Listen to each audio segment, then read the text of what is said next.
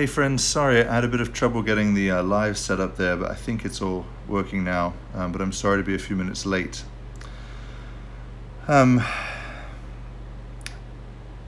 Jesus said to her, "I am the resurrection and the life. Whoever believes in me, though he die, yet shall he live." John chapter 11, verse 25. In the name of the Father, and of the Son, and of the Holy Spirit. The shadow of death looms really large right now. We watch the ticker of deaths from COVID-19 go up every day, both globally and in the United States. And I know that probably like the rest of you, I've been trying to do my best to put together the information that's out there about how this is going to play out and what the outcomes will be and how long it will take, and trying to figure out between the different news sources and the different things, just trying to get some bead on where this is all going. And I know that sometimes people speak optimistically to try and encourage hope, but then when you look for the most candid and the most the most realistic things that I can find, at least, I'm convinced that this disease is going nowhere fast, and that in fact eventually we're all going to get it, or at least 70% of the population will get it until there's what they call a herd immunity. So just to be clear, that I think that sometimes wishful thinking has replaced candid analysis of the facts. For instance, when it comes to sheltering at home, which I'm glad that we're doing, this will certainly help slow the infection rate and will slow the filling of the hospital beds, which is greatly needed. But it won't in itself prevent us from getting coronavirus. Whenever we venture out of the house ever, we come in contact with anybody ever, we run the risk of passing it on.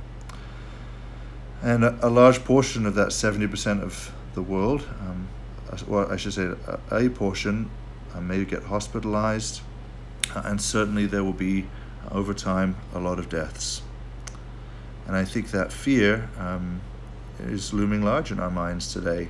The shadow of death seems to be drawing closer and closer. This is a really painful reality to name, because up until now I think coronavirus has mostly existed in sort of slightly outside arm's reach. But I think even in the course of the year to come, we may know someone who dies from coronavirus. I think we're getting close to that reality.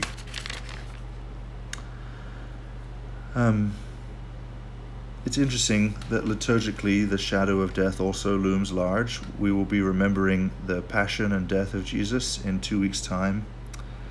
Today we heard about Lazarus' death. And in fact, the scriptures don't flinch to name what causes us all fear. Every human is terrified of death by nature.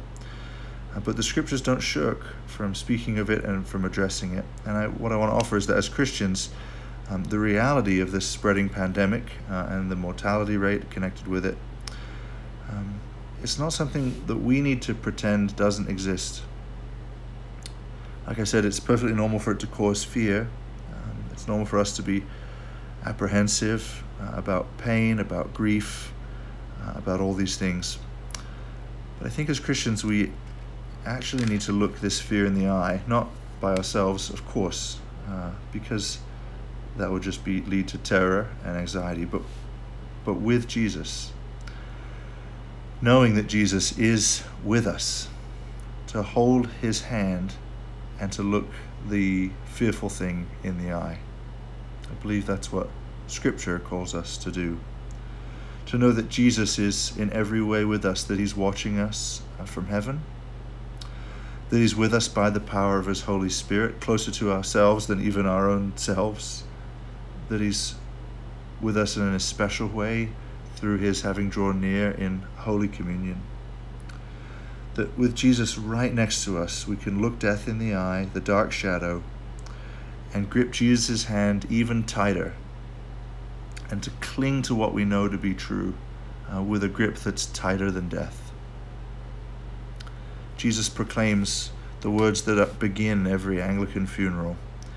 I am the resurrection, and I am the life. Those were his words to Martha of Bethany. The great truth that Jesus proclaims in the face of Lazarus' death is that if we die believing in him, we do not really die. We do not cease to exist. We actually step into eternal life, our souls in the nearer presence of God. If someone we know dies believing in him, they've not ceased to exist, but they live on in the nearer presence of God.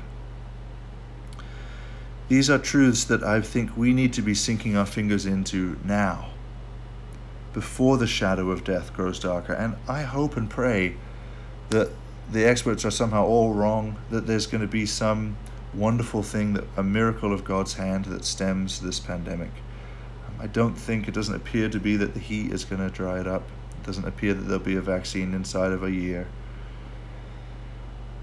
So I pray that it's not the worst case scenario, but if it is, as Christians, we need to be holding on to our anchor before the storm comes, to be ready for it inwardly. To know that if we are, in fact, in self-isolation for a long time, that Jesus is with us here. I love that psalm that says, if I go up to heaven, you are there. If I make my bed in the grave, you are there. If I go down to Sheol, you are there. If I go to the bottom of the ocean, you are there. There's nowhere we can go where Jesus is not with us. My mum used to say all the time, especially in the midst of sort of bouts of anxiety, she would say, there's no pit so deep that God cannot go deeper still. Words I've clung to many times. If, God forbid, someone we love, will experience pain, Jesus is with them, and he's with us. If we're in a hospital, Jesus is with us. He's nearer than can be imagined, and he draws near in times of trial and sickness in ways that are hard to communicate outside of that time of trial, but those who have suffered before know very well how close he can be in the time of pain. As the COVID-19 pandemic worsens, and certainly these next 2 weeks we'll see probably the largest spike of all in this country, we'll likely feel like Mary and Martha, who say, Lord, you could have stopped this. You could have stopped this. That's true, he could have. But the Lord's first response to Martha is to point us to the bigger picture beyond this mortal life. The life of the Christian soul with God when we die, pointing us to the resurrection in him on the last day. His second response, after pointing us to the bigger picture, is to stand with the grieving and to weep with them. It's one of the most touching human scenes of Jesus' ministry. Twice it says he was deeply moved in our John reading. The New Testament invites us to share our anxieties with God now, and should they come, to share our griefs with him later. It's two very different things to weep just generally and to weep with Jesus in the knowledge of his presence with us, knowing that through his humanity he shares in our suffering and is grieved also, like he grieved at the grave of Lazarus. To weep with Jesus is still a terrible sorrow to be weeping, but there's a great comfort in it too. In some rare cases, like Lazarus's, the Lord does intervene and reverse the course of history. For one, in the case of Lazarus, for a few, even sometimes for many, but this seems to be the exception and not the rule. Lazarus's being raised was in fact a unique showing forth that Jesus can raise the dead. It's proof positive, evidence for every Christian to hang on forever that Jesus' resurrection wasn't just for himself, that his intention is to raise everyone, some to life in him, and those who are not in him to a life away from him. But the fact that he has the power to do it is demonstrated with Lazarus. In fact, it was such an overwhelming fact that the Gospel of John records that it was the resurrection of Lazarus that was the linchpin for the temple authorities to come and arrest Jesus and ultimately put him to death. That's why we have this reading here 2 weeks before Easter.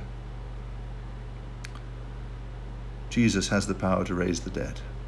The shadow of death may loom large. It does loom large. I hope I'm wrong. I'm not trying to be a doomsayer or an apocalypticist. The sobering facts of the case really came home to me this week.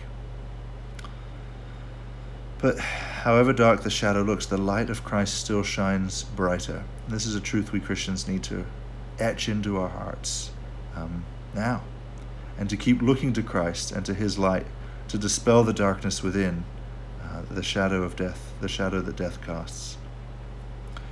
We may suffer pain, we may suffer loss in this short veil of tears, but joy comes in the morning. That's a figure for resurrection, the new day of the next life. Joy of living eternally with Christ, where there are no pandemics, no pain or death, because Christ has conquered death. That's the great message of the gospel. The closeness of death actually should make our grip on Christian truths more firm, more real, because the problem is presenting itself in more real terms. But Christ dying on the cross was to conquer death. His own death to conquer death. His being raised from the grave on Easter Sunday was to put death to flight and to dispel it from the earth once and for all in the end. By his resurrection, he assures us of the promise of life eternal for us who believe in him. Death will always be scary to our human nature, and there was something about it, together with the great punishment for sin that Jesus suffered, that made Jesus, I'm not quite sure if the word anxious is the right word, but in the Garden of Gethsemane, apprehensive, troubled. It's natural to trouble us, but looking to God can give us a peace that runs deeper even than our troubled flesh. Looking to God, who has promised to raise us as he raised his son on Easter Day, as Jesus raised Lazarus on the day that he did a couple weeks before his own death. Amen. I want to pray for you who watch this, knowing that a number of the events this week no doubt have inspired some fear and apprehension. I'd like to pray for you now. Father, please bring your supernatural peace to us. We can't conjure it. In the face of a number of very scary statistics and ever-increasing numbers on the coronavirus counters, with all the severe measures around the country and the world, we are frightened. But Lord, I pray that you would deepen our hope.